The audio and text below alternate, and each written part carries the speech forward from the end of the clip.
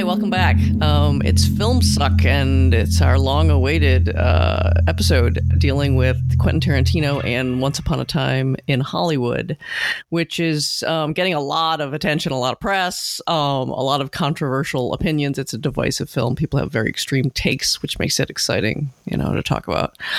I wrote a review of it. Actually, I was trying in my review for Jacobin Magazine I was trying by that point to grapple with the extraordinary range of opinion of people. There are people who just hate this film, and since I quite liked it, and I feel like I've run the gamut of my Quentin Tarantino responses. I too went through a period of barely being able to stand Quentin Tarantino, and now I've come around to the point of I've made my peace with the parts of his filmmaking that I'm not crazy about, and I like his films. Now you've got people coming out of the woodwork saying how they always hated him, and they just cannot stand him at any price. So it's like shocking to me. Anyway, I do have to say that people seem to be obsessed with Tarantino in Russia. He never gets old here.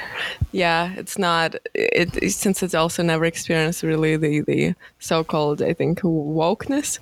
Right. So it's nothing changed. And the surprising thing, Tarantino came to Moscow premiere of the film, which happened on August 7. I actually couldn't score. I couldn't get the tickets there, even though I tried to flaunt our podcast credentials. Oh, too bad. but Astani, who invited him there, but it didn't work. So I guess we're not big enough. I guess. Gotta work harder. But I find it interesting. So we clearly had the different experience of watching it. I watched it the day of official premiere, which is August 8th. Almost the day, what is it? Oh, the day of the murder. The day of the murder. So ironic, huh? That was the official big premiere for Moscow, at least. And I do have to say, all the tickets sold out.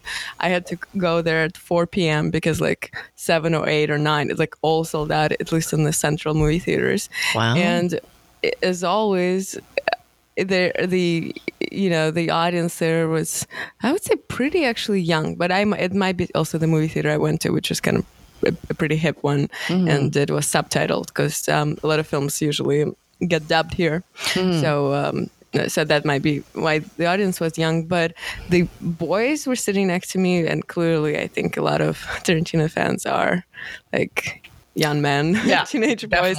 They were, one was sitting to the right from me, and he was just, I don't know, ecstatic over 3 hours. Wow, and all 3 hours, this is he clearly loved it all, but some of the moments were really, just really happy for him. And I don't think I could exactly relate to that, because I think there's something I made me think again about the Tarantino main audience. Obviously, all kind of people like him, but I think this is the young men. I think you do get. I just remember from my students that it was generally, at least among the young men, that this ecstatic thing you talk about, you would get these faces just of joy and bliss and excitement from majority young men. I would say. I would look to the right. It's just Andy's face. He might have been 20. I don't know, not older probably than 20, and he such a blissful smile. If only I could experience that, honestly. It didn't happen for me, even though I enjoyed parts of it. But anyway, that was what parts were they most ecstatic about? Could you tell? Was it just fight scenes, or all the fight scenes, the girls, the kind of sexy scenes, even though there was no rated R or anything, right? But the usual kitschy kind of cartoonish killings. That was I think the climax of it all for him. I don't know, a lot of things, and people again, the audience was young, people laughing a lot, so I guess all the, at least the accessible usual jokes for those who don't even reference for, they definitely was worked for the audience. I saw some references to people just loving the Brad Pitt with his dog Brandy scenes where he feeds him what is it, rat flavored dog food, and it's advertised on the side of the can, and apparently people just love this, and I was like, I barely remembered that, but all right. No, I did remember that. Yeah, I guess people love that too. Well, I mean, Brandy's a great dog and all that stuff. Well, it's a great character, as you wrote in the review too. I don't know if we're gonna go immediately into the film, but I do have to say it's like the strongest part of the film for me, the one that actually did work consistently, is just the story of Rick Dalton and his stuntman. It's almost like if it was just if they were truly the main characters, and it was not much. They are, but they are. But I mean, it's almost like I don't need much. I see. Yeah, much else than them. Much else than that, because that worked really well. I think it's just because Tarantino really knows that type of bro dynamic, and just being a somewhat washed out Hollywood straight kind of cowboy guy. What I liked about it was, he's being presented in such like, he's the butt of the joke always. I mean, he's the one who's got all these huge overly emotional reactions to everything. He's always, crying or whining horribly about how things aren't going his way, and I know.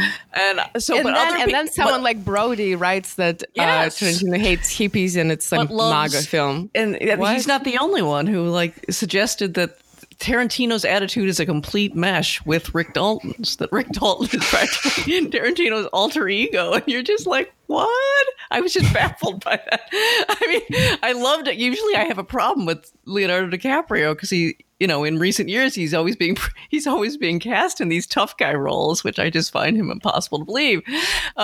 He's just such a soft Hollywood product. That's what he looks like. So for once, it seemed like he had the perfect role for him. He's essentially this soft actor-y egotist, completely out of control as far as emotionally and everything else. And that's very funny because he's supposed to be playing this stoic, Western hero or, war hero kind of figure. And instead, it's just a pretty obvious part of the thing. But even though I'm completely in disagreement of this idiotic reading of Richard Brody of but completely not separating a character and Tarantino and whatever and the ideology of it all. But I do have to say, did very much seem like Rick Dalton is some sort of obviously a prettied up kind of fairy tale version of Tarantino himself. Sort of who feels probably someone aging and washed out, and he has this foreign young wife, exactly like Tarantino. I mean, there are a lot of things I'm kind of reading into. Do you think Tarantino was that humorous about himself? I don't know. I think so. Maybe. I kind of almost that I respect him a lot for, because that's how I read it. I think it's God. Not in a hateful way, but yeah, I think he actually almost. He's doing a self-mockery. Kind of self-mockery, but also it's almost it's my usual take, like a retirement film. Yeah. It's almost like... Oh, yeah, and he's talked about that. He might even end here on his 9th film, but he's always said he was going to do 10 and blah, blah, blah. Yeah, he's done a lot of that. It's not even the film count that I care about, just the way he portrayed himself in the culture and how he relates to it and how I would never have thought does not relate to it at all. Well, yeah, exactly. I mean, it could be very, very much like parts of him, sure. But it seems like Cliff Booth is the hero, if anyone is the hero. He is a classic hero, so it was just odd. But this is not Tarantino, so it's Cliff Booth fine as a character. But then it just if speaking purely in some kind of tour alter ego terms, he is Rick Dalton, but not in a flattering way. Again, not in this is a Trumpist film, not like that. I actually respect him for for doing that, but I think there are a lot of clues that it's kind of him. Oh wow! I gotta rethink this now. Also, if you think about it, again, you're much bigger connoisseur of his films, and he's also a big genre guy and a huge movie fan. But also back in the day, it's been his career span 25 years, and he definitely was at some point considered extremely relevant throughout different groups, not just teenage boys. He was somewhat I guess, at some point it was like the zeitgeist of the movie, of the cinema, and now I don't think it's that anymore. I think he kind of knows that. Obviously, sure, his films get a little like big audience and they do make money back, but he's not necessarily very relevant with his teenage boy kind of take on the world, which is fine to have. It's fun and he's entertaining and all that, but if purely looking at the cultural moment, I think he's very much a Rick Dalton type of character, which is a great character. Kind of like an aging dude who's though he gets if it is a self-portrayal in that way, he gets to do it from on high, because you're right, even though the moment when he truly was like, when relevant, Tarantino was inescapable in the 90s in Hollywood. Everyone was trying to write like him. You could see his influence in all of these other films that were being made. In fact, it became sickening. This was the period where I really got so I could hardly stand Tarantino, because his influence had spread to the point that if you were in development, which I was for a while, you're developing scripts, you just read bad mock Tarantino, faux Tarantino scripts everywhere, because everyone was just so ecstatic over him. So yeah, for a while there, he was just like, wow, he was a god. He's on top of the world. He really was. But I mean, the difference being he's still so insanely successful. I mean, he's still, even though it's not, you could say it's not his that moment anymore. Who else is allowed to make 70 millimeter still on films and all? He's still got all this status in the business. Who else has a name like that where you can just say Tarantino? Well, so did Rick Dalton. No, he doesn't. A name. The problem with Dalton is the reason Cliff Booth has to keep saying, "Don't you ever forget your Rick Dalton," is Rick Dalton's name is meaning less and less, right? He's playing the villain, one-shot villain who always gets killed in TV shows, which was a huge come down at that time. Going into television was still considered like, wow, you're in television. That means your career is, you're either trying to make a career or you're completely on the skids. So I think I kind of like this idea. I think it could be like, I don't know what, a comparison. I can't think of a comparison right now. Like Bob Hope, this is a really oldie-timey comparison. The comedian would always represent himself as a coward, a lech, and a failure in life. And of course, Bob Hope was a noted lech, but he was hugely successful, had a long string of glamorous mistresses and girlfriends, etc. So it kind of makes it safe to present himself as this complete loser, this complete lack of the male ideal. I could see Tarantino like really enjoying doing a kind of loser version of himself. But I don't. How could anyone say he's a loser now? He's got more name recognition than any director in Hollywood. He's allowed to do whatever he wants. He's got total creative control, and every time he makes a movie, everybody has to talk about it and see it, even if they're. And again, the number of people who now claim to hate Tarantino are legion, but they all seem to go see the movie. Weirdest thing. Yeah, well, I'm not. I guess it's somewhat of an impressionistic reading. No, of the but whole I agree thing. with I'm that not part. arguing for the facts. It just felt that way, and it made me like him more, kind of, for that. Right. if I'm reading it wrong, then whatever. Well, I mean, I've fuck heard him. The impressions on him kind of differ. I only know one person who knew him. I never met him, but one person who worked with him very briefly on he was producing a very low-level indie. For a while he was really into producing stuff, and so the editor I knew worked with him on this little production directed by somebody else, and said, he's this kind of actually adorable nerd enthusiast. He really is like this complete film geek. He knows every film. He'll constantly be bringing you over to his house saying, "Oh my God, you got to see this Polish film from 1953," and he knows everything about it. He knows everything about all films. He's got his own. You can tell in this film. Yeah, that you really can. lot. But that he's really like that in life, and it's that it's apparently endearing. He really loves to introduce all sorts of people to film. He like raves on about it.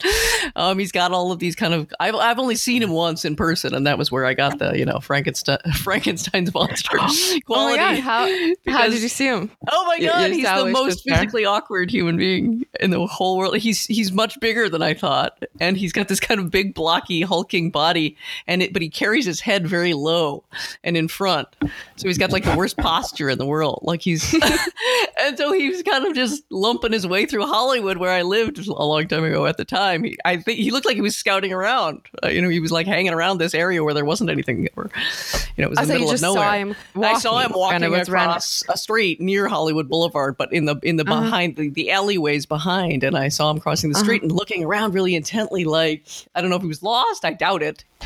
Or if he was actually scouting. He looked like he was scouting. But he just moved. He seemed so awkward in his body, and his body was the awkward. It was just as big. It was like he really wasn't stitched together well, like Frankenstein's monster. So that's all I could think of, that he really was unusually, physically hugely unusual, which you can see for yourself just looking at the images of it.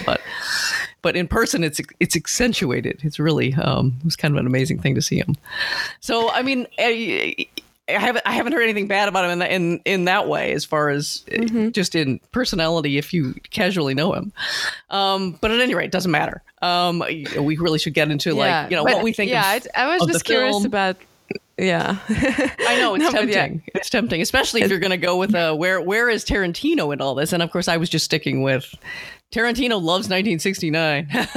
Let's talk about Tarantino loving 1969 instead of the argument made by Brody and others that somehow he loves Rick Dalton and everything about old Hollywood, and hated the hippies. Yeah. And hated the counterculture and hated everything that happened in Hollywood and the country because of these changes, which, even if you're going with an auteur argument, makes zero sense. Tarantino's biggest investment, as far as I can tell, is 60s, 70s cinema. I mean, that's, blaxploitation, spaghetti western, like kung fu / Hong Kong martial arts cinema. What else? New wave cinema. Those are all his touchstones. This is the cinema that he evokes constantly. He's not evoking like old, I don't know what. Yeah. Old Michael Curtiz movies, Casablanca. That's not what gets evoked in his films. So it was just such an odd auteur argument to make that claim. Yeah, well, Brody himself is probably senile. Should retire. He's one of those handful of really old film critics who have hung on to their jobs with vampiric zeal. The few paying film critic jobs at any major magazines, and he's hung on and hung on and hung on for just decade after decade. And you're just like, could you die? Could you go away? There's no one can get these jobs because these old guys like him and David Denby and there's a couple of others. They just Christian New Yorker. No, the New Yorker is Richard Brody. I think it is. There's some other one, David Lyne. Oh, there's Adrian Lyne. Is that right? No, Adrian Lyne is the film director. He's the filmmaker. No, Adrian Martin. Anthony Lyne. I think Anthony Lane. Anthony Lyne. Anthony Lane or Lyne. It's Lane. Yeah, another great one. Yeah. One of the greats, Anthony Lane. Yeah, but anyway, we focus on that. But before we move into like the meat of it, can we talk about the form of the film? Because I bet you have a lot to say. Because I was sort of weirded out by what he was doing just with a form, and not either I don't get something or it is truly wasn't necessarily working in the best way. Because, okay, first of all, it's still a mystery to me who the hell was the narrator of the film that sometimes would pop up and like tell the story, and what the hell is it referencing? Because it's just completely just the omniscient thing and almost like some kind of old romance. And I found that I meant to actually try to deal with that, and you're right, because I found it so unmemorably. I literally forgot. I was writing my review and I was like, oh yeah, I've got to deal with the narration, but it's there. Yeah. Oh, it's definitely there, but because it didn't have a huge impact on me, I was right. My review was so damn long, I just kind of forgot about it. And so now you're reminding me, I'm like, oh yeah, there is a narrator. I totally forgot. And it's very intermittent. It kind of drops out for long periods of time. And completely disappears. So it just doesn't necessarily make sense to me. Does he want it as part of the storytelling, the once upon a time, the fairy tale, thing that he's got going, that he wants to have the intercession of a storyteller figure? But you're right, it's not like voiceover narration that you remember. It's not like some great old film noir with a dying narrator or whatever. No. So it felt like eclectic and whatever, it worked for the story just to tell what's necessary to tell. But then together with, I guess he was getting at something. I just might have not picked up on it because of the eclectic form of it all, with weird flashbacks and inserts and almost like new surreal. You mentioned right in your review Dziga Verdi of Ivan Eisenstein, like he was clearly doing this mumbo jumbo of different. Well, and film approaches. And I do think he's even over accentuating. I mean, that's the one thing he wants to foreground storytelling in a major way. In the end, he does the once upon a time thing and ... in case you didn't get it. Like, this is a story structure. So amazing the number of people who are not recognizing that the fantastical elements are there as part of that. So it's a story. Okay. It's a story being told about a particular, point in time. And the patchwork thing, I think, makes sense. I meant to go more into this in my review, and I didn't get, it was just so long. But I wanted to talk about how, there's an argument that utopian narratives have to have a lot of gaps, a lot of openness to allow for a kind of space in which to kind of grapple with the possibilities that there are being opened up. So I really think that that's one thing he's trying to do. He's trying to suggest the great thing about 1969 is all the openness of possibility and all the different things. Like, a good example would be, there have been complaints about the music, and normally soundtracks put together by Tarantino are really prized because he's really great at those. So he'll always put together an eclectic mix of songs kind of sewn in. But this time people were complaining, like, where is the cool 1960s, rock soundtrack? Where are all the great figures of 1969 rock? Instead, we've got like Paul Revere and the Raiders and all these much more, in their minds, obscure pre-69 figures. But he seems to be suggesting, well, not only are people listening to the radio a lot, and those mainstream figures would have been playing on the radio a lot, much more than say the Doors, but that, where was I going with this? But that he didn't use the soundtrack this time, full of. But I think he wants them to show that, again, 69 isn't what our cultural memory tends to be, which is a kind of closed down. It's all about the hippies. It all looks like Easy Rider or something. And he keeps bringing back, like, look at Sharon Tate. She looks like really what we associate with an earlier period. She's got a very mod look, those little mini skirts, those little flat boots. She looks like kind of that go-go quality. He's trying to suggest all of those elements were still in play in 1969. It's our cultural memory of 1969 that shuts it down, as this is where the whole hippie counterculture experiment dies, goes bad, goes rotten. That's how we remember it. And the Mansons, of course, are a big part of that, but there are lots of other elements too. And so he seems to want to suggest, let's open it up again and look at it as, in his take, it's more like this kind of utopian space where people have all this sudden feeling of freedom because there's all this stuff in play. It's not just Easy Rider, and the Doors and whatever. It's Paul Revere and the Raiders and, mod go-go boots. And, he brings in all of this, super naive stuff. There's still a Western hero wandering around. TV is doing very, very kind of naive, apparently untouched by what we think of as the 1960s, late 60s. So I think that's a big part of his project, is these kind of open-ended spaces in his films. And because he really seems to accentuate it even more than usual, even though there's a fairly strong structure if you look at your main characters as Cliff, Rick Dalton, and Sharon Tate. Then you can see the threading of the strands, especially when they start getting intercut in the middle. You can start seeing the shape of the narrative easier if you regard it as a three character narrative. Oh no! You can tell that it cuts in between, but you're right. But the pace of it is really bizarre, though.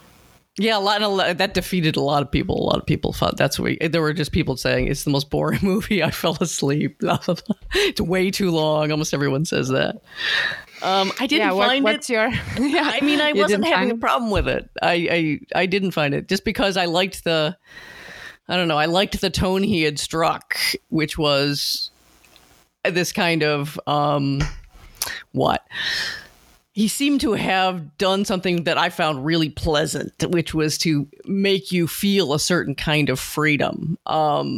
and maybe it's just what struck me and what didn't strike other people. So like, there's a lot of like driving scenes or a lot of walking scenes. Like there's a very long walking scene of Sharon Tate, preceded by a very long driving scene where she picks up the hippie girl, and it just is tangential. Like it doesn't seem to have anything to do with anything, so almost everyone forgets it. But when she picks up the hippie girl, that's going to be intercut with Cliff picking up the hippie girl who turns out to be another hippie girl who turns out to be the Manson family member.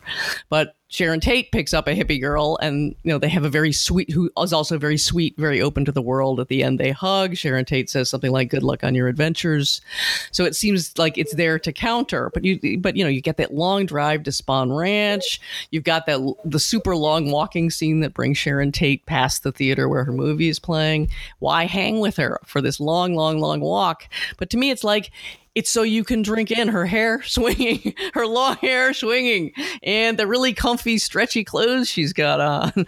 And it's like there's a whole tone being struck about freedom and possibility in the 60s that has to do with, it seems to me anyway, real flow, real ease of movement, real unexpectedness. You could always have another really interesting encounter because there's lots of other people who also feel like all of a sudden I've got a lot of freedom. I could just hitchhike somewhere.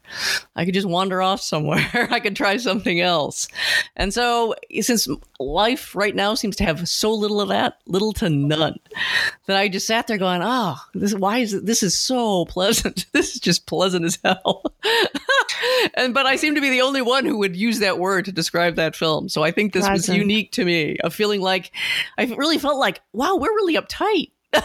We really are. I mean, we really are kind of locked into our lives. Like there's very little feeling. We're definitely scared of other people. Oh, yeah, everyone's scared of other people. Everyone's scared of everything. And probably rightly so. But suddenly I was just really overwhelmed with the feeling of like, God, he's really portraying a moment of at least the illusion of tremendous physical freedom in the world. And I was just like, damn, that feels good.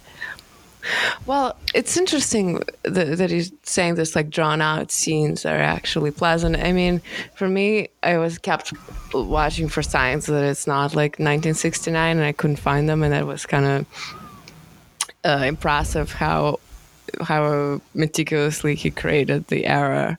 And it also looked like it almost might have been done in camera, meaning that he actually, brought in all those cars and did the streets a certain way. I was talking to some editor. It seemed like in terms of, what do you call special effects that are done in post-production, is actually wasn't that much. So he clearly created it really accurately to I guess what it supposedly was, even though he was clearly too young to really know. Right. He was, what is he? He keeps saying he was 6 or something. I don't know. He was young. What is he? In 1963. Yeah, he was definitely too young. But okay, so it's very accurately shown to at least the public imagination. That's what people think it was, and I guess it was that way in a way. I mean, I've read the opposite, that people are saying because he does so much obscure stuff that there are at least some people saying, I don't know, he must be doing obscure stuff on purpose. Like I've just read frustrated comments. Like he doesn't do what we regard as the big. They were talking about music again, but there's so much that I wish I'm blanking on. Like there's all this minutia of stuff that was on the radio or were ads or were that I also didn't recognize.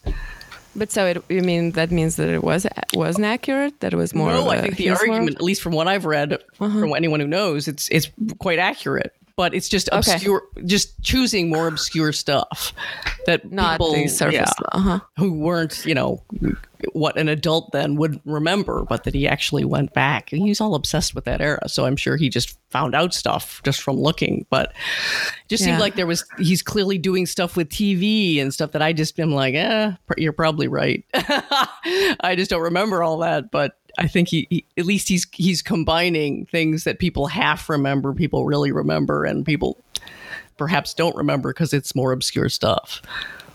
Yeah. All right. Well, the accuracy of it is just okay. I guess I trusted that it's so accurate. Oh, I did. Absolutely. I trusted it all. But then again, for Tarantino movies, this one was very low on entertainment value, and I don't expect much from his films in terms of some kind of saying something, because he usually don't. His films are just kind of entertaining extravaganza, and have some, obviously, they're kitsch and sort of genre parodies to some degree. But this one was okay. A lot of people saying it, but I have to say too. But how this is not even, for most part, outside of Rick Dalton interaction with Cliff Booth, which is like a great kind of bro romance. It's just kind of dull and very one note, and the characters are flat. Everyone but these two guys, which are great, Brad Pitt and Leonardo DiCaprio, and like Polanski appears there for just like a few scenes, just being what is it? He's just recklessly kind of driving in his small, some kind of European car down the road, and that's it. It's everyone is there extremely. And I don't know, just basically just boring, and I don't even. And it felt that way just leading up to the premiere, as if it's going to be some kind of this big film that Tarantino is finally saying something. He's been making this film or thinking of making this film for, I don't know, 5 years more, and finally he made it.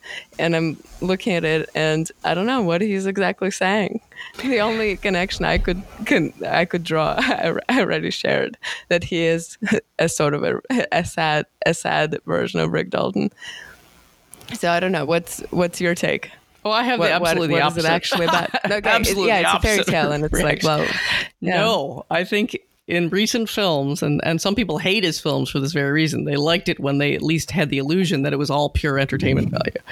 But since Inglourious Basterds, he's really been going for examinations of what are the power and possibilities of film. Like, how can we use film in this imaginative interaction with the worst aspects of our history as curative, as a way to kind of release a kind of horrible tension around it, as a way of like showing that film can kind of help reformulate something mentally. So Inglourious Basterds is the most obvious one. That's the one where he makes the biggest argument for the power of film. He's like, we're going to stage the counter Holocaust and take back Jewish power in a kind of Jewish film. And of course, a Jewish run cinema where you're going to trap the Nazi high command and you're going to counter Nazi propagandistic cinema. Nazis famously, the masters of the most evil propaganda that was ever generated. And we're going to show it being countered and destroyed filmically. And he makes it very clear, in case you're just looking at it as, oh, this is a fun alternative history plot. He has a little section where he shows you a scene from an old Alfred Hitchcock film. I always forget if it's Sabotage or Saboteur. He did one of each. I think it's Saboteur, where there's a little boy trying to board a trolley with what are apparently cans of film, and being told you're not allowed on public transportation because at that time film was so flammable that it was considered practically an explosive device. And what, of course, the boy doesn't know is there's actually a bomb implanted, and he's carrying a literal bomb. So the idea of a film bomb, an igniting device, the power of film. And Hitchcock was super, super aware of that. Hitchcock would often talk about the scary, scary power of film. He loved it so much it overcame his own fear of the power of film. So he's using that, and there's a voiceover narration, in that case Samuel L. Jackson, who narrates these facts. Like that at the time, that was true. You weren't allowed on public transportation with highly flammable cans of film. So he's doing these kind of reimaginings, and then he doubles down on Django Unchained. He gives interviews years before he makes the film, where he's planning to make it. He was planning to make several films, it seems like, about the Civil War. One was going to be about John Brown. He'd been planning to do that for years. Horrifyingly, he was thinking of playing John Brown himself. Felt that he and John Brown had a strong physical resemblance, which they do not. So it's like, let's all thank God he didn't do it. That would have been appalling. But at any rate, he basically made an argument. We don't have any films about the condition of slavery where we mentally take it back, like in the form of, a kind of people's genre film, exciting film for the people. We've got the only ones we've got that are like that are things like Gone with the Wind, which are, the most horrifying representations of happy slaves working on the plantation who are only sorry that the Yankees come and make them free because they don't want none of this here freedom. He says that's what we have as popular cinema in dealing with slavery. Otherwise, all we have are PBS documentary type things, which are deadening and boring and usually have these kind of condescending takes. He's like, we need to take slavery back kind of in a popular form. We need to do it in exciting ways where we can see, we need to see slave revolts. We need something in the popular imagination to counter this idea of downtrodden slaves who had to wait for saviors as if there had never been slave. I was really thinking he was going to do a slave revolt film like, en masse. He was going to imagine a huge uprising. He was just going to reverse history.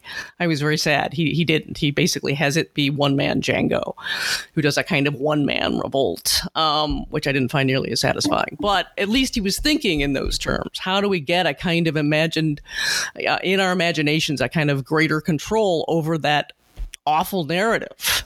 So we seem to be on a kind of mission to move through a series of films. And this is the latest one, where now he's like, let's take back 1969. And if you bought the idea, let me just finish quickly.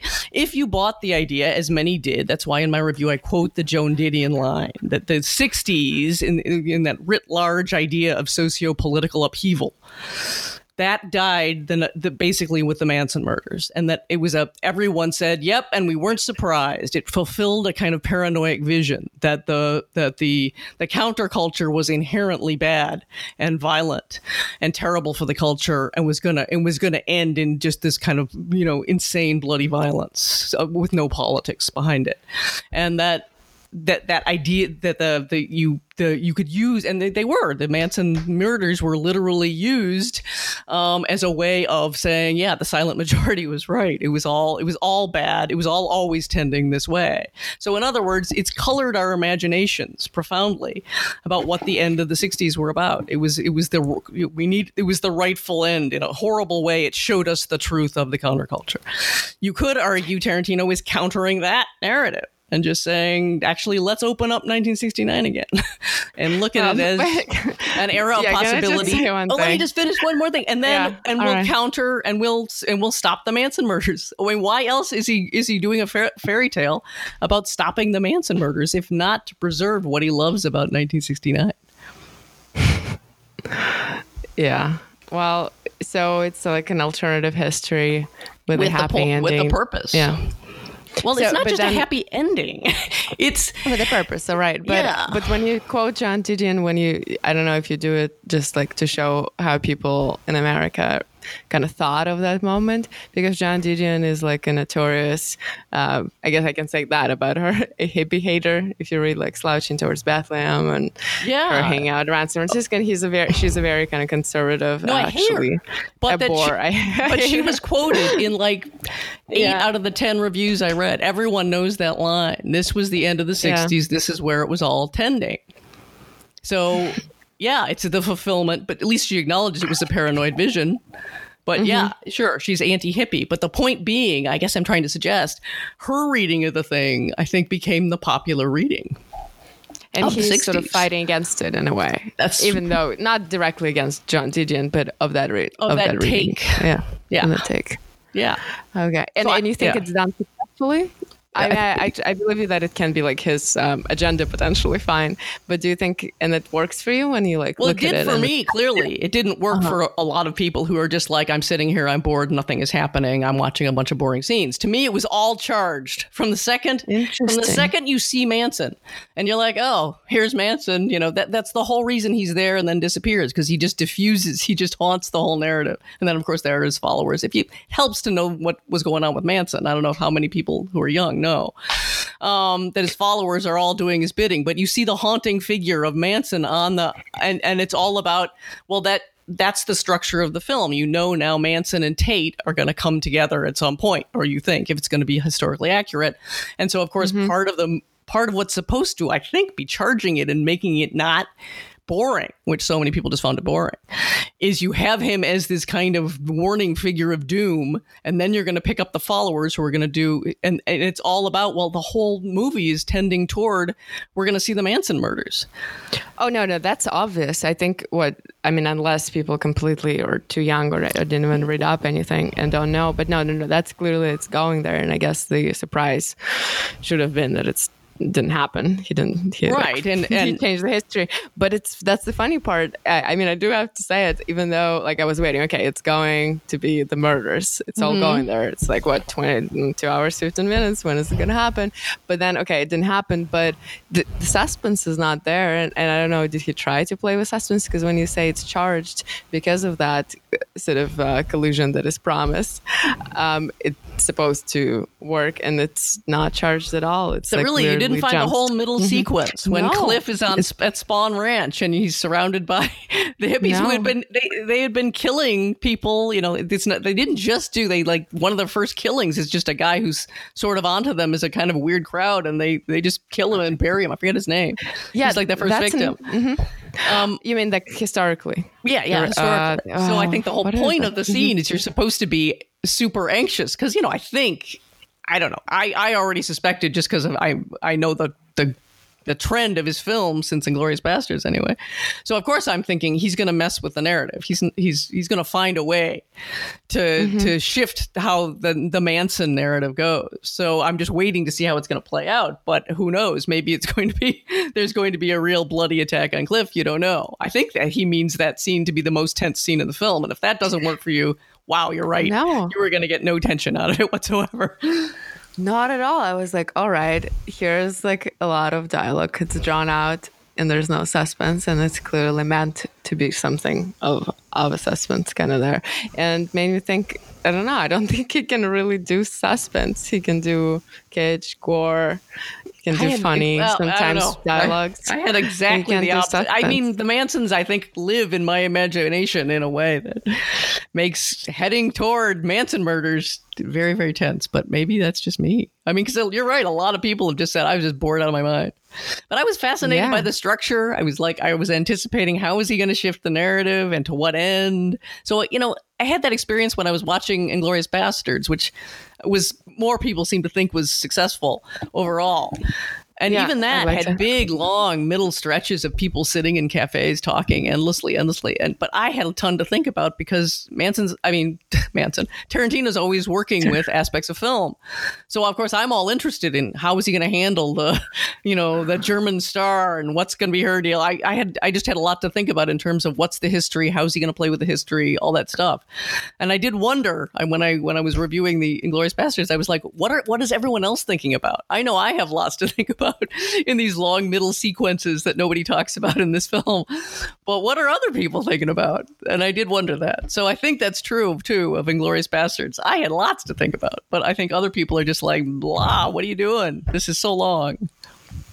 Interesting. I remember not being bored at all. I watched it in Moscow too, and I loved it, but it's been years ago, so I don't know how it would play now. But yeah, I agree with you. I think it was that one was very loaded.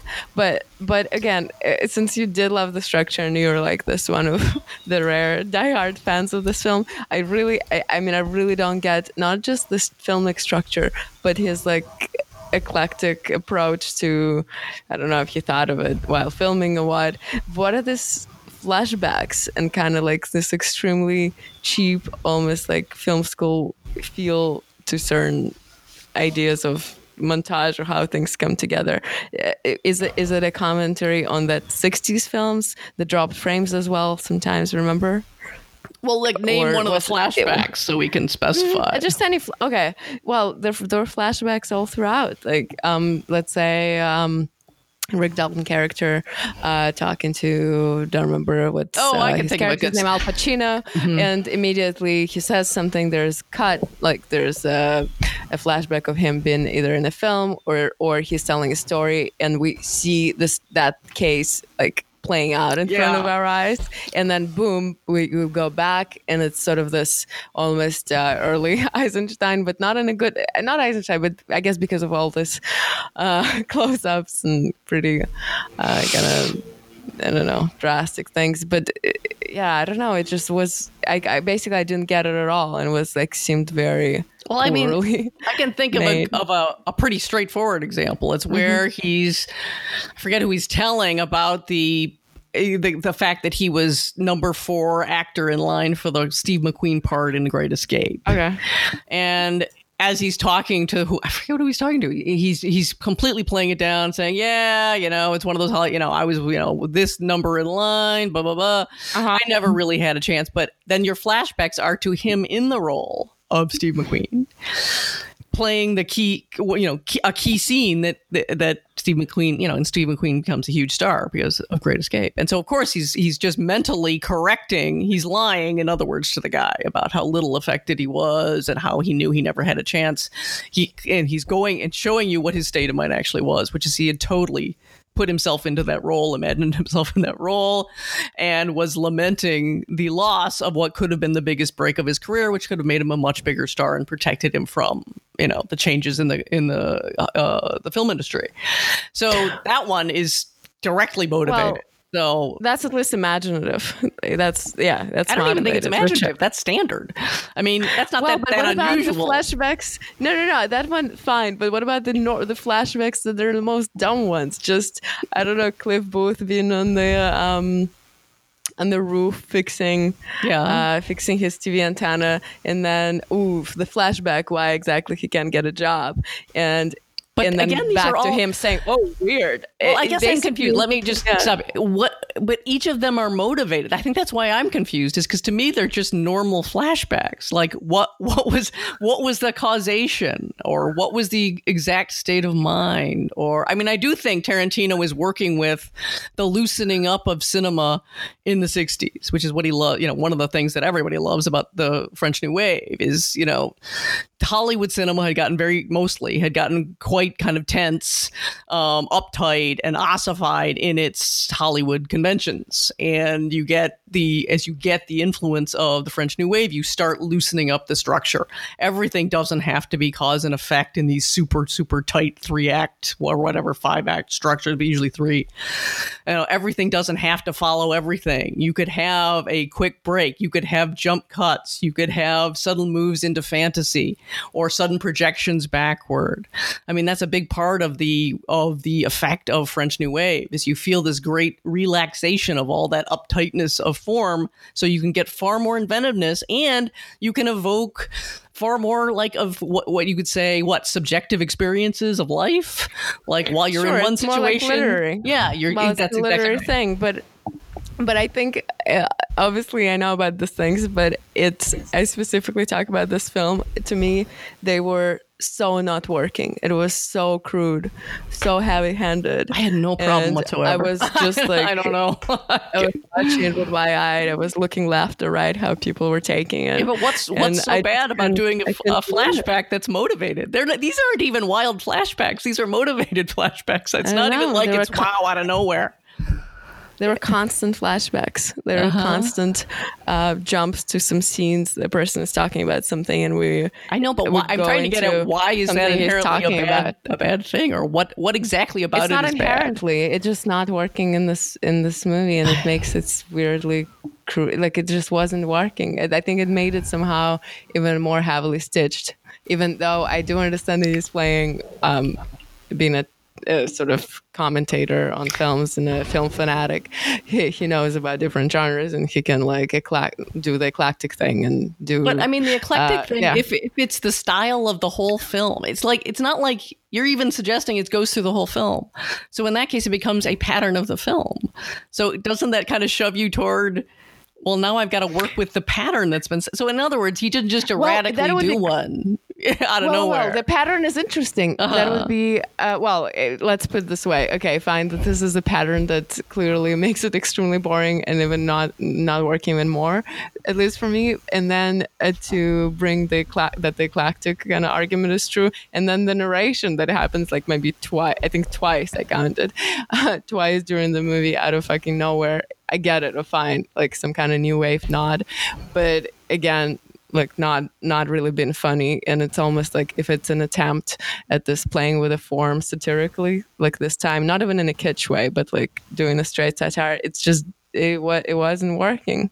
It doesn't really take you in. You're just looking at how but the sausage is made in a bad way, kind of. And the actors are so great. So obviously it's all saved by, I don't know, I have to say the genius, I guess, of DiCaprio and Brad Pitt in this characters. And the characters are well conceived. But that's the only good thing I can say about this whole endeavor.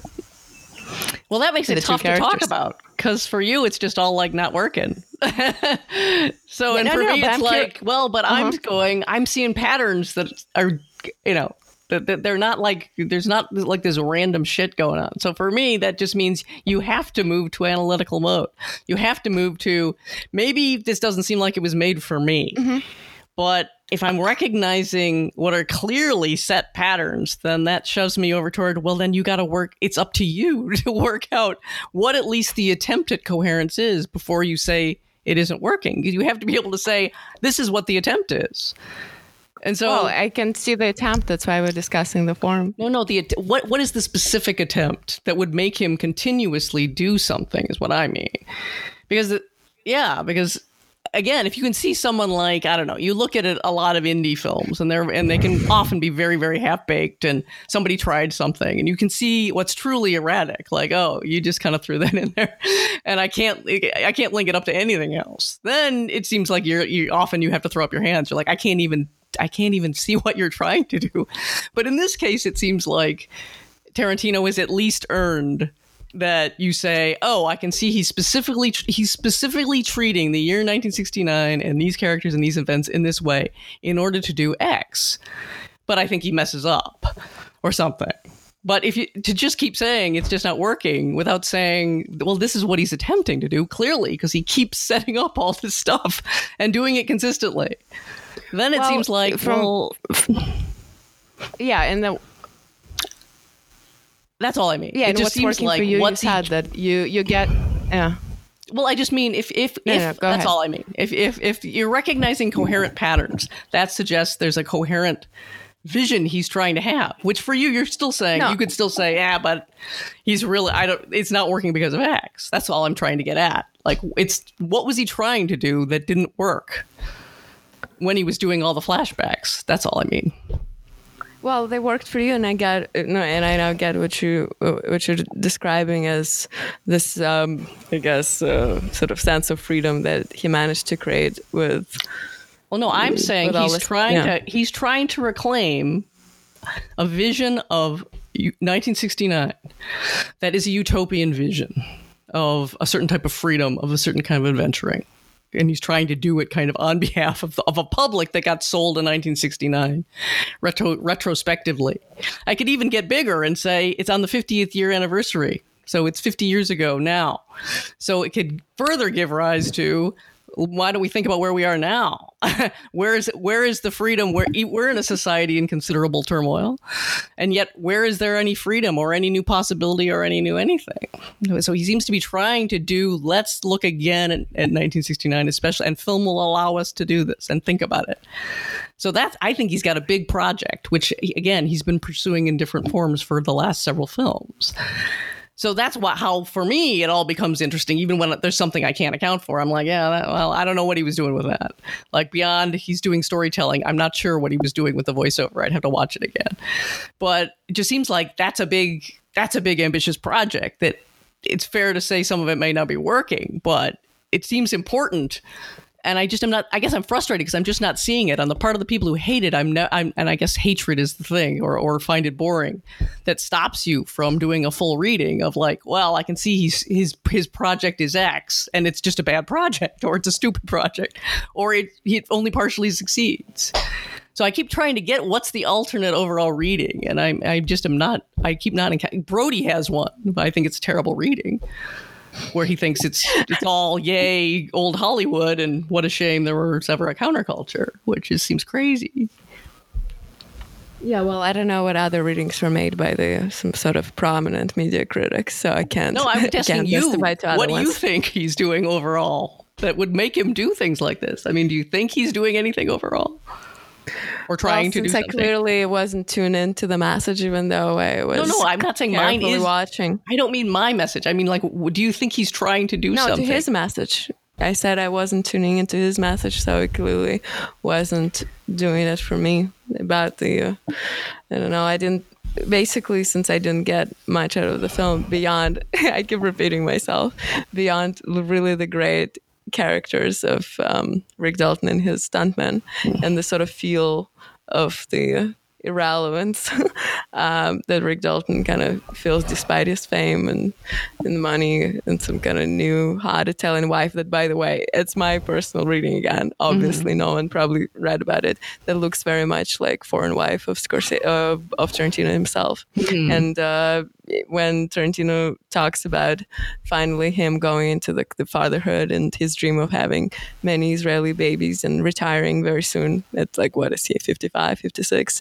It's, I don't know, I can't, that's all I'm getting from that film, besides the understanding of the historical, like the alternative history he created in a fairy tale way about the 1960s that is kind of I guess fun to watch till the end, and to imagine that it could have been something else, but the brutal murders that actually did happen.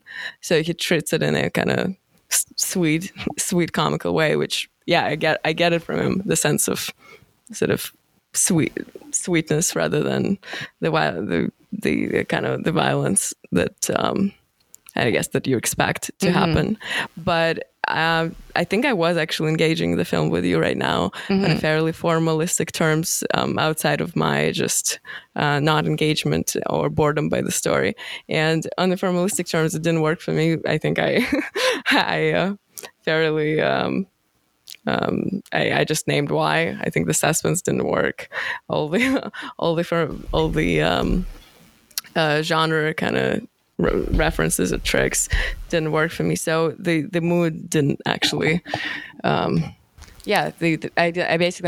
couldn't tune into his message beyond what I got from just like my own reading of the characters. Yeah. And so as a kind of basically, I guess the major takeaway from me is that clearly he wanted, I could tell, and that he wanted to say something big. It's not Kill Bill. I get it. His last few movies were actually trying to be relevant in this kind of big way, and I don't see it there. It's just not. It's just not there. Even though the attempt is there, I can recognize the attempt. Yeah. Do you have favorite Tarantino films from the earlier period, or is like what's your favorite one? Oh, hard to say. I did really enjoy Inglourious Bastards, and it was sort of epic. It had this epic feeling coming out of the theater. Sure, and, definitely did. Definitely, it was epic. Yeah, and again, I don't know. I'm not a Tarantino fan. Never was. I think it's fairly. I don't know. I guess when I was I don't know 17 and watched Pulp Fiction, I was supposed to be blown away, and I was, I guess, in some ways. But I don't think it aged very well. I rewatched it a few years ago. Yeah, I've never. I definitely had more trouble with Tarantino. I've been a sort of a long period time very resistant in some ways, while at the same time always having to say. But I just think he's got such obvious cinematic skills that it's almost like you have to keep engaging. You have to keep going back. Or at least I find I do. Entertainment. No, he's entertaining for sure most of the times. Well, yeah, and I just think he's got even more talent than that. He's got something more. He's got something that can really grab you. I think, parts, at least in my memory, I haven't seen it recently, Pulp Fiction were great, but parts were so appalling I couldn't believe my eye.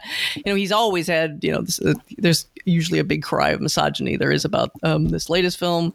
But, remember that the girl, the woman, I forget who played her. I think she was a Spanish actress. She was famous at the time. Anyway. In Pulp Fiction? She was playing the girlfriend of Bruce Willis's boxer character. And you just you've never seen, she's clearly being idealized. They even talked about her in the press as she's the tulip growing in the dunghill.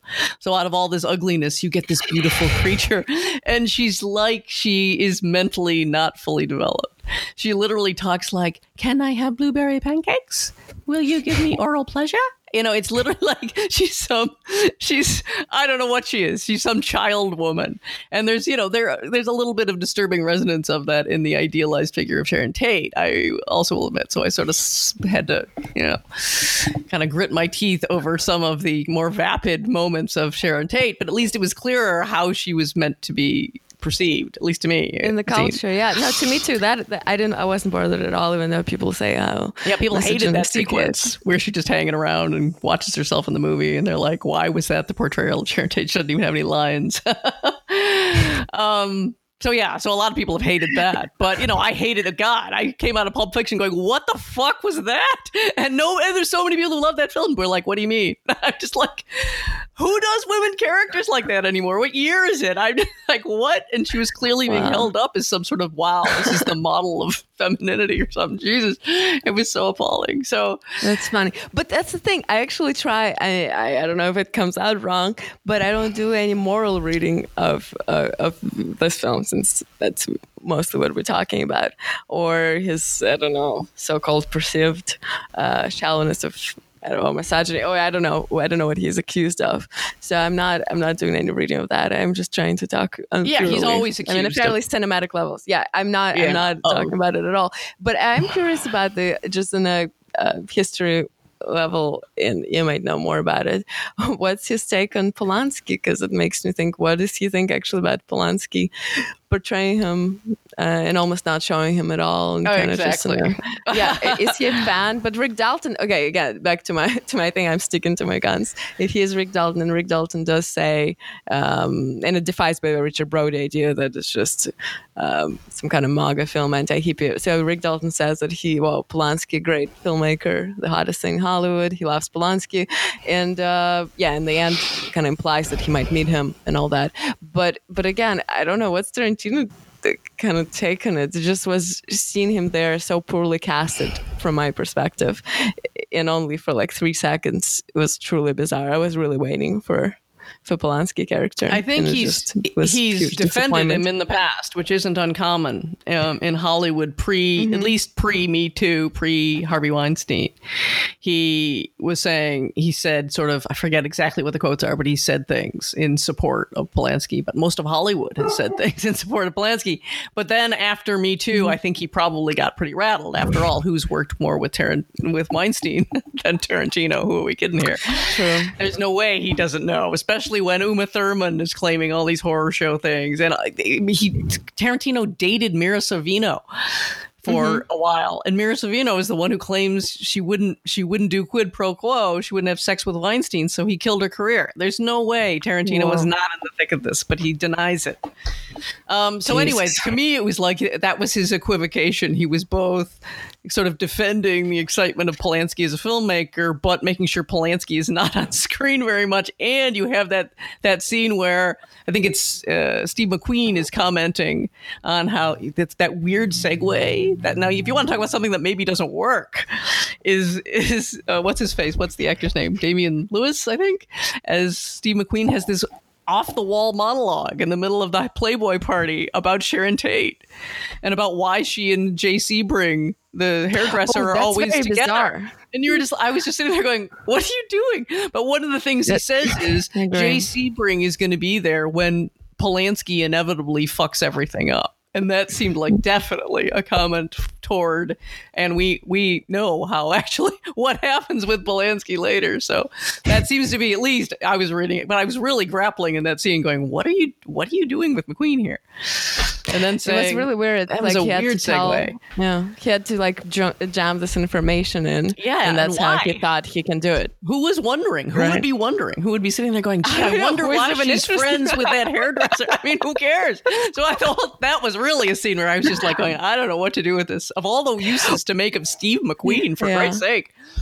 So yeah, but you know what? I do have to say that since we will bring up at least a little bit Mary Herron's film Charlie Says about the Manson's followers and the murders, I do have to say that Tarantino, even in this scene that I agree with you, it doesn't work that well. Yeah. One thing he did, sure, some people might find references obscure and all that, unless they're like huge film connoisseurs. He did explain everything very well, and who is what, what relationship they have, what's going on. I think it's like very sort of accessible on all levels, despite it being like a period piece with based on real people and all that. Mm-hmm. So unlike Mary Herron, and that scene, by the way, unless he explained it, sure, people probably wouldn't care who is Jay Sebring and what's going on.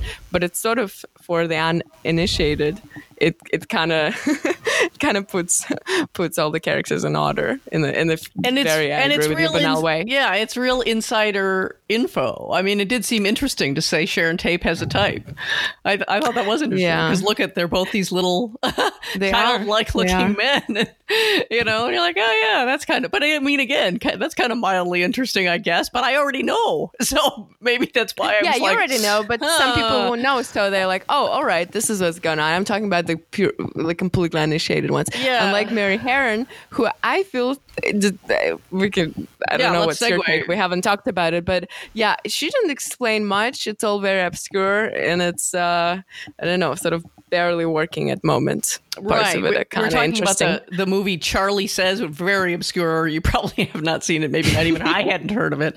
Evgenia found it, but it's another interesting. It just came out earlier this year, right? So it's another 50, like 2 months ago, basically the same time. And it's already streaming and everything. And it's also a 50th anniversary of kind of treatment of Manson, but really just his followers. Well, that's not true. We get it's all flashbacks practically. The three young women who are being held in solitary, who are Manson followers, and you keep tons of flashback to kind of explain, how they got in there and what was going on. And they, of course, start off, they're still totally brainwashed by, that's why the Charlie Says title. And then by the end, what is she, I forget what she is, a social worker, a psychoanalyst? It's like a social worker. Is she a social worker?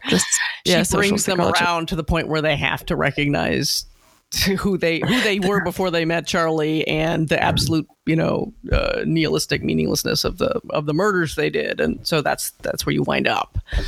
So yeah, we both watched it just to see, well, what is Mary Herron doing with the Manson thing the same year as Tarantino does his. And yeah, it was a really, God, that was a drab little piece that you had to kind of struggle to say. I mean, admittedly, I part of the reason I come back to Tarantino is, you're right, hugely dazzling entertainment value. And Mary Herron is going the opposite way of like, I refuse to entertain you.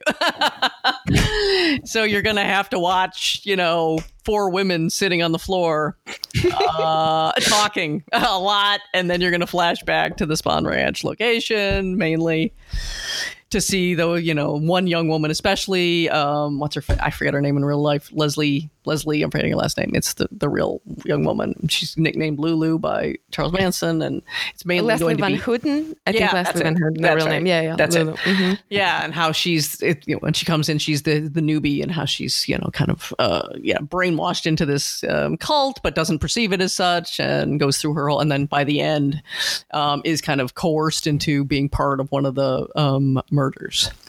One of the sets of murders, the second set of the Lobiancos, I think that's their name, not the Sharon Tate murders. Yeah. So anyway, that's basically the structure of it. But yeah, boy, is it, I don't even know what to say about it. It wants you to take a more sympathetic view of the young women, even though I thought it was interesting that she chose not to really show you who they were, even though the social worker's project is to show them who they were before they met Charlie. We don't really find out why are they adventurers like the hippie hitchhiker in Once Upon a Time? Are they, in Squeaky Fromm's case, she came from a hideously abusive home, was homeless, was out on the streets, and very disturbed by the time she got picked up by Manson. One assumes that they're at least a mixture of total down and out young women, and maybe some that aren't, that wind up getting pulled in. But the movie doesn't show any of that. It's just their time at Spahn Ranch.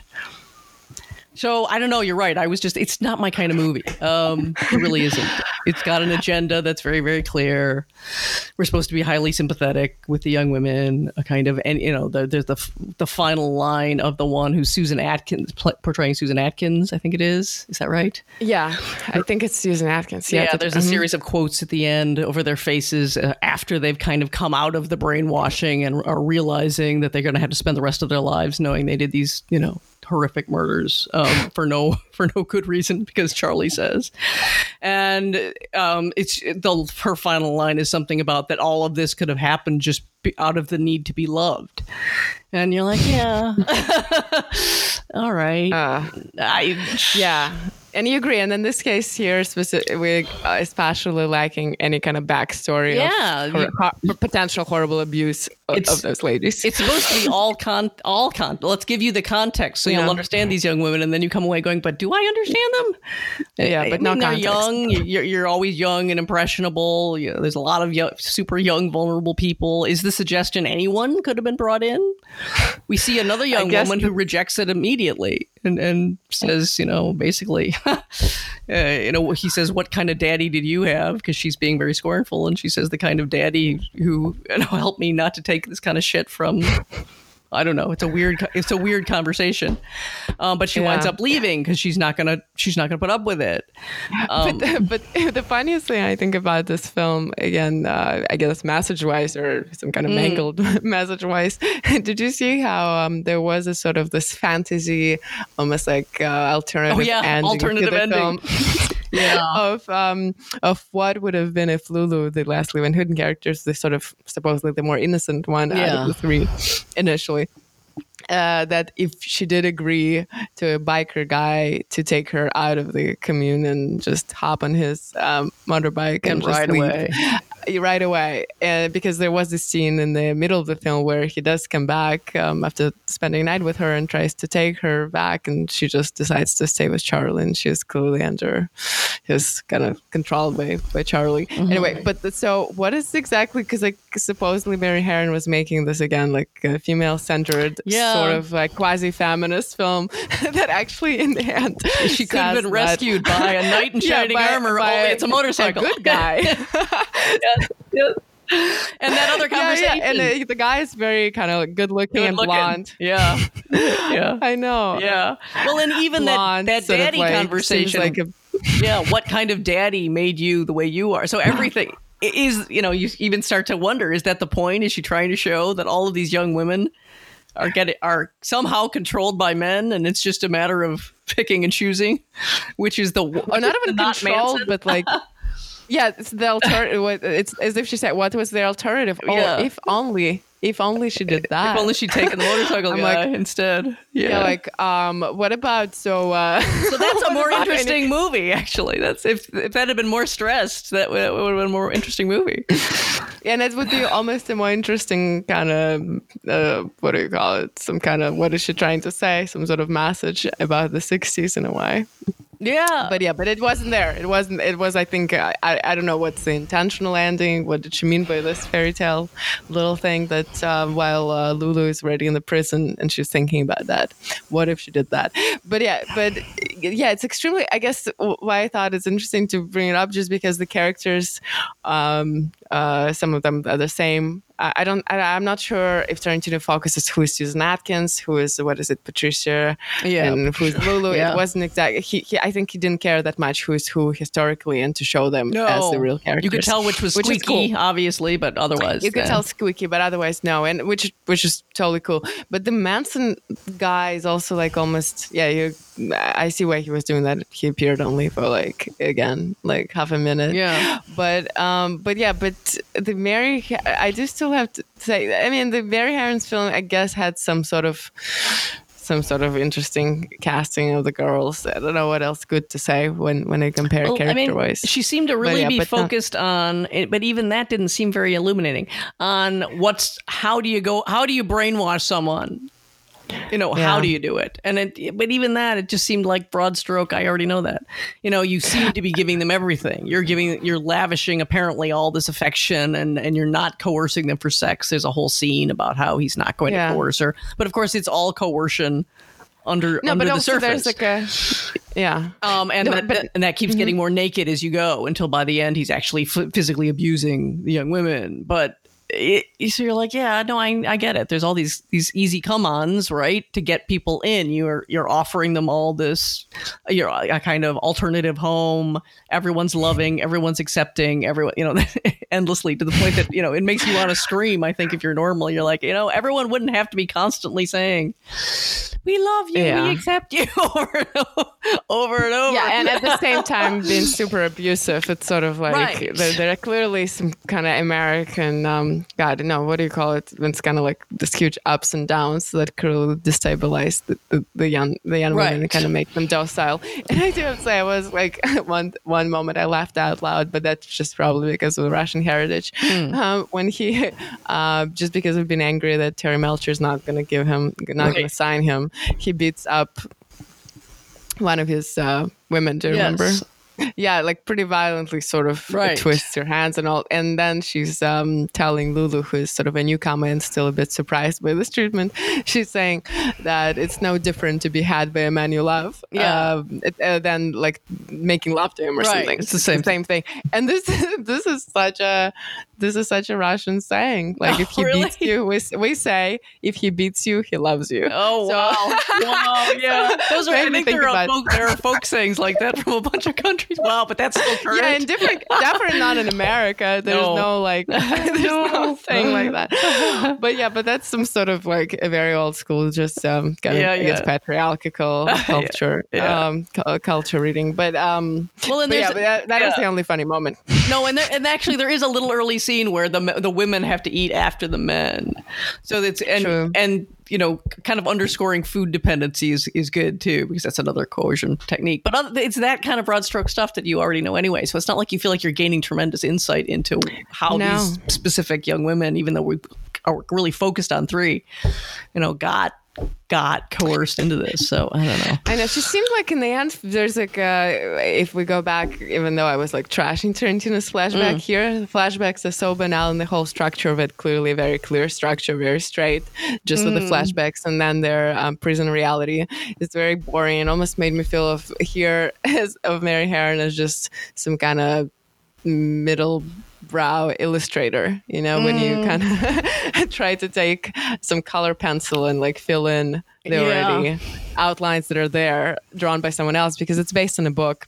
It was like a big book called Family, written pretty I don't know, maybe 10 years after the murders. I read into it a little bit. So I don't know if it tells you anything more than the book. I guess the only interesting thing, if anyone can get anything from the film, it was the script was written by the woman who herself grew up till, I don't know, probably till her early teenage years in a commune. In a kind of cultish commune, not the devilish cultish commune, but still one of the communes. So supposedly it has to get some kind of accuracy in terms of how it was run. Maybe the food thing is from there. So it's sort of like the mix of, again, it's slightly personalized. It's not just purely the Manson story, but also the experience of the screenwriter being a commune kid. But that's all I can say. And one thing about both, since I got deep into this last week, and neither Tarantino nor Mary Harron got there at all, and it's not like they have to, because it's uber paranoid, but I do have to kind of bring it up. There's this book that just came out maybe like a bit over a month ago called Chaos: Charles Manson, the CIA, and the Secret History of the 60s, by some kind of like weird kind of freelance former journalist Tom O'Neill, I think Tom O'Neill, who basically got to research this weird ties of that definitely have some like factual ground of Charles Manson to the MK Ultra CIA project that boils down to CIA using LSD to try to deprogram people to do all kind of weird stuff to become assassins, or I don't know. They just experimented with kind of mind control, and this is definitely not a paranoid thing. Generally, that they did that. There's like even though a lot of the documents were destroyed, they definitely there was a reality, and there some assassins are connected to JFK murders, and then it gets probably too paranoid for for most people to even talk about it. But there's like a weird thing about Charles Manson, who spent years in jail and then weirdly like got a parole, and he was hanging out around Haight-Ashbury, like it was the center of this counterculture at some moment right before 1969. And supposedly, he was kind of given acid, and he has weird ties to undercover. Wow, I love the story. I mean, I don't want to like anyone who the book is written in this really kind of excited, rabid way. Clearly, the guy has been researching for 20 years. Initially, it started as an article; it never got published. Anyway, anyone who wants to read this, like, you can buy it on Amazon.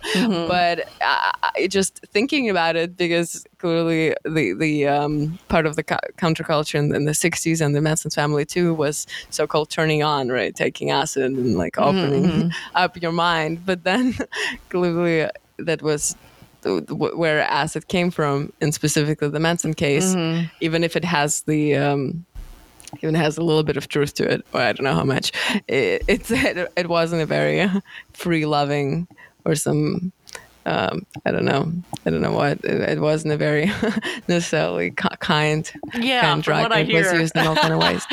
You know, so much of the experience, when you know people firsthand, they'll tell you, oh, there was so much that was not.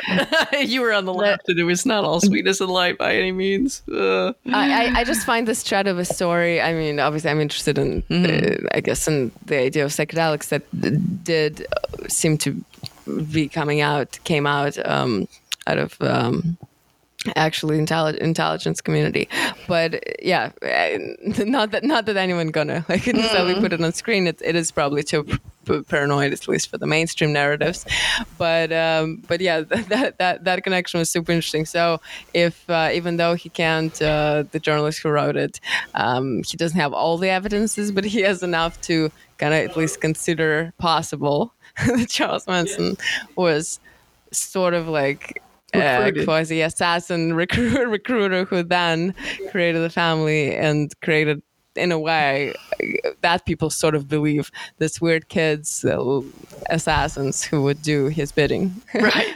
who would kill for him, which is not clear what to kill counterculture, to what intelligence communicated the hippies. I mean, I don't want to like speculate too much because you don't want to. And he had very influential. If you could buy this in any remote way, you could certainly say, he supposedly wanted to start a race war. This is all documented, and of course he sends them out because if they do these attacks on the rich but plant evidence that like the Black Panthers did it stuff, the blacks did it, then you could trigger this race war that he thinks is inevitably going to happen, and then he and his followers are going to go underground and wait it out and going to become leaders, and then they'll come up and black people will win, but they won't be able to be leaders themselves, so they'll need white help. So Manson's going to come back up essentially and run the world and take over.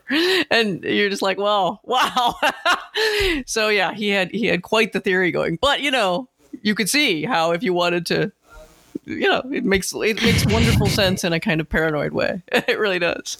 I mean, I've read a bunch of his bios, and of course, none of that's in there. He's like the, poor Manson in a way. His childhood is the ultimate misery story. So, he's a true down and outer. That's very true. So he would have been easy pickings if there's any evidence for that. Yeah. Definitely, yeah, because he himself probably was deranged. Was his mom, I think, almost like an underage prostitute or something of that kind? Who rejected him multiple times. And he just wound up in various juvenile halls, foster care. Now his whole childhood is just an almost unbelievable level of misery and rejection. It really is. Yeah, that's true. Well, anyway, but that was kind of like a side note for anyone interested. Wow, yeah, in the that's Manson fascinating. murders, because that seems to be like a fascinating book. I read like only a few chapters so far, Like so but many. but it's definitely interesting. Conspiracy theories are just wow. They're so Yeah, compulsively it's readable pretty out there. and they always are Pretty. just believable enough to kind of hurt you. Yeah, and who knows? Some of them, I mean, you know, some of them are true. Another good read along the line, since I'm already on a banter, is Acid Dreams. No, that one is actually not a rabbit book written by like a very I forgot their names, but you can look it up. Acid Dreams, just about how the proliferation, at least, of acid definitely came out of the intelligence community. Yeah, no, that makes more sense. Yeah. Yeah, that makes sense, but it has no deranged theories of Manson at all. Right. It's sort of just like you know, almost just like a straight history book, but well written. I was also kind of when researching for the film started reading that, but so it just back to, I guess, to the idea. It's interesting what you're saying. I'm not arguing against it. We were just kind of slightly fighting about the film. Yeah, but so I believe me. what you're getting, It's my compulsion now. Sorry, I keep. but no, but I'm fights. super interested because it's obviously we can disagree. It's totally fine. But I find it interesting how you see what you get from the film. I wish I could get it, the sense of freedom that he sort of recaptures, and also because of the fairy tale mode of it, kind of recreates an sort of alternative history of it, and I guess just also the what is it? Just the visual quality of the film and all that, that it works for this way, because it's just somehow hard for me to get there. But I kept thinking, though, there's like, I do have to give him even more credit than I get so far. Moments of that for me are so great that I kind of went on an imaginary thinking about this great Rick Dalton character and the Cliff Booth, the stuntman, is that it almost would have been some kind of potential Coen Brothers film if he focused even more on this sort of guy with a waning career, former big star, and his stuntman, and the murders did happen around him, and he is the neighbor, everything the same, but he wouldn't even notice because he's so entangled in his kind of career going down, and he would have been just probably drunk or what, and had a wife there, and the murders would happen, and I don't know, Sharon Tate would have been, I don't know, running around yelling next to his house, but he would be like passed out, drunk from booze or something like that. But basically, like situating him in this real historical period, but not rewriting the history, but just like focusing on that kind of transitional period for an actor, for Hollywood. Yeah, especially a failing actor, failing anything. actor. Interest in America interests the Coens for sure. Yeah, and that would have kind been of more of a Coen film. that kind of buddy, fractured buddy relationship. Yeah, that they always and that love. is somehow has a real human element. Almost like, to me, was almost on kind of the you're right about it in your review. I totally agree. The heartfelt kind of scenes with the little girl and the real emotion that, despite the kind of like somewhat ironic tone of everything, but the real emotion that comes through from Leonardo DiCaprio character, it's almost like not totally typical of Tarantino, and it really works here. I think there's like a real emotion in that moment, so that's why I thought, whoa, this is great. If only it was almost like expanded in a different direction. But I mean, obviously, I understand it's just me. No, but that was my favorite. See, that sequence, that middle sequence, but that part of it is my favorite part. Because he, and it also makes sense. He's being forced to take on the director's obsession with the zeitgeist, so he has to wear the outfit that he hates because he won't look like Rick Dalton anymore. And the guy's like, yeah, that's the point. So all of a sudden you have to essentially he looks like he's got Dennis Hopper's outfit on from Easy Rider. He's got his mustache, he's got his jacket. God, he does look like that. Yeah. So there he is, all miserable, reading a really old fashioned, pulp Western novel, Bronco, whatever, something. Some Bronco Buster. And he just has this ludicrous exchange with his 8-year-old who's a far more, cliched, as John Dolan said, that's respectable Hollywood, of that era where, all of a sudden got all these mad method actors, but he had never been part of it. And old Hollywood wanted no part of it as a role. Completely scorned all that stuff. That was not. They were interested in their stylized theatrical, that they'd been trained up in display, and they hated all that they considered all that mumbling, all that method acting. But anyway, so he has to take on the '60s for the first time, and it has these unexpected payoffs. But it's being played for laughs mostly, almost all the way through, or at least there's as you say irony, and it's kind of a ludicrous, him being hectored by this 8-year-old throughout the scene, and coming to the realization that he's like Bronco Billy. It's just classic. He suddenly realizes that's why it's moving him. He identifies with the character, so he learns how to identify with a character for the first time. He's an actor who's in who's been around for, I don't know, how long is he supposed to have been around? 15 years, and he's just discovered this. So there's something kind of sweet about this unformed person having a complex reaction to a performance for the first time. And then his eyes fill with tears. And I have to say, I'm not a DiCaprio fan, and he just pulled that off perfectly. Absolutely really perfectly. wow. Really surprising to have it suddenly be like poignant, that he's like, wow, the whole world, it opens up to this new thing that he doesn't see as possible. To me, that was emblematic, though, of the film as a whole. I'm like, no, that's what the film is saying. It could all open up again. We could have a re-envisioning of 69 and what it means for us, and it would open up the possibilities. Because we really are in an era of just amazingly closed down possibilities. Except for these tiny little pockets. Almost everybody's like, yep, end times. It's pretty well over. We're fucked. Apocalyptic, yeah. We're all done, basically. But what about the connection? That's definitely there, and I think most people can relate to that. But specifically about the culture moment in America, about this like woke culture, post Me Too, all sort of like culture wars, different cliques, and all that. And in this light, Rick Dalton is kind of like the dinosaur. Yeah. It seems very relevant today to watch it, because it's sort of like a dinosaur of the so-called white, straight, kind of macho man. And this little girl is the newcomer. She's gonna be, she's the queen. And he's going down. And he's going down, it's not his cultural moment. So if you look at it that way, which is probably reading too much into I don't know. thing. I think that's definitely there. Know. I think she does represent the future. Because it's and everything, all this banal T-shirts with "future is female." I don't know what Tarantino thinks of that. I don't mind, but like, I mean, she's even all terribly prim and unfun, except that it's funny to watch her and everything. All that stuff is, I don't think that's bad. Isn't it kind of this is today. Well, and keep in mind too, Tarantino was constantly fighting to try to extend film as film. He's the one who doesn't want to go digital. He wants to save some vestige anyway of being able to work on actual film. And he's like the last. I think even the Coen brothers have finally given up. Okay, you finally came around, but then isn't it proof? I know I'm like, I'm getting annoying. I still can't go there. I still can't. I mean, there's a little bit. Proof. He is Rick Dalton. He's the dinosaur. In a great dinosaur. Rick Dalton is like, he shows him as actually a good character, because when he finally puts his mind to it, he can act. I don't see him as some kind of like talentless loser.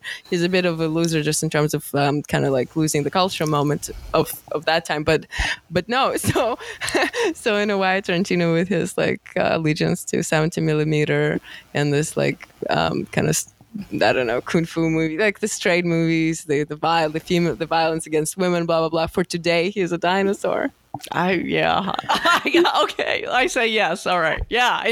Certainly in those terms. If you want to put it in terms of who's fighting for a film industry that's so completely it's even already over. I mean, there's virtually nothing to fight for. He's holding out for, can I keep going on as far as I can tell, because everyone else has given up.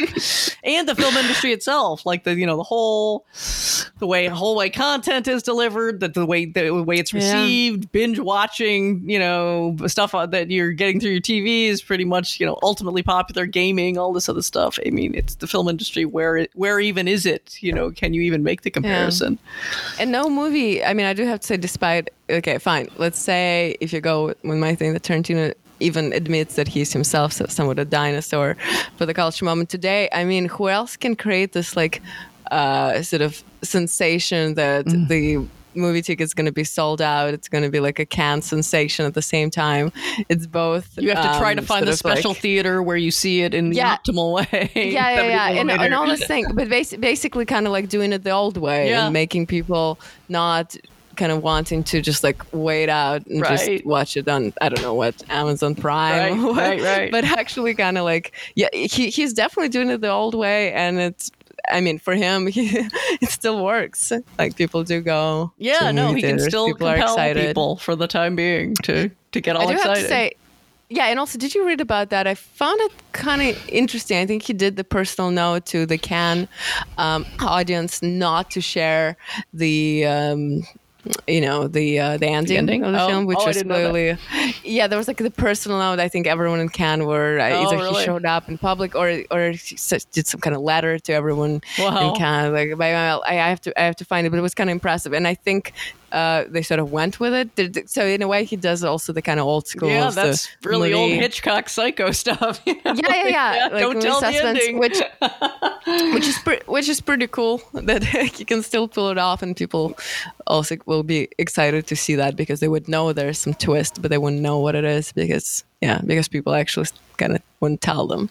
So that is extremely very old school, and the fact that he's still invested in the plot, so passé, right? No, just think about it. We were just recently talking about how no one even trying to tell a story, because what is a story? Everything is just like, I don't know, everything is everything else, and it makes no sense. So there's no story, right? But he does the story. I agree. He like invested in some very specific vision of a story. Yeah, and it does. When you think about it, that he does pull it off. He's pulling it off because he can be this event that's so singular. He can every few years, but you do it's frustrating that you would have thought, I thought that when they tried to say, all right, we'll do a lot of IMAX, we'll do a lot of event films, and that's how we'll be able to save films, that we would have gotten more than Marvel movies out of it. It's like only Tarantino will be like, fine, I will make an event film that compels you to go to the theater. But that mandate doesn't seem to extend very far beyond superhero movies and Tarantino. Like I'm going to do something of a huge scope and scale that has to be at a special theater, that has to be, you don't tell the ending. That's the definition of an event film, that they used to do something called road showing. They'd sell out reserved seats, blah, blah, blah. They do everything they could to make it a big event. But it doesn't seem to be that common practice among. It's like he's the one who does it. He's clearly a dinosaur, but he's also one of the last kind of this big persona filmmakers that almost do not exist even among the working filmmakers who are, I guess, by all means are considered successful, but they almost just kind of like blank or not particularly big, charismatic, controversial figures, right? And that everyone has to weigh in every time their film comes out. There aren't very many people that you can even think of. Who are even, or like, they're really Scorsese. aging. Yeah, there's the Coens, Scorsese. Who else? I guess Wes Anderson has a big following. Burton no longer matters to people at all. No, everyone just gave up on him a long time ago. And Wes Anderson himself doesn't have this kind of dinosaur character. Never had. So he already is the new formation. He's like a different animal. Christopher Nolan and David Fincher are still big event guys. I think they might be the last of but even they're not. They don't have the persona to go with it. Like Tarantino was such an outsized personality. He partly by acting in his films and all these other ways, he imprinted on people's minds as a person we recognized and knew. That's true. We feel that way about the Coens. We feel that way about, maybe used to feel that way a lot about Spike Lee. He's kind of gone into the background a lot more than he used to. But when he started, he was a definitive figure in this kind of new auteur that you recognized, and was always giving inflammatory interviews.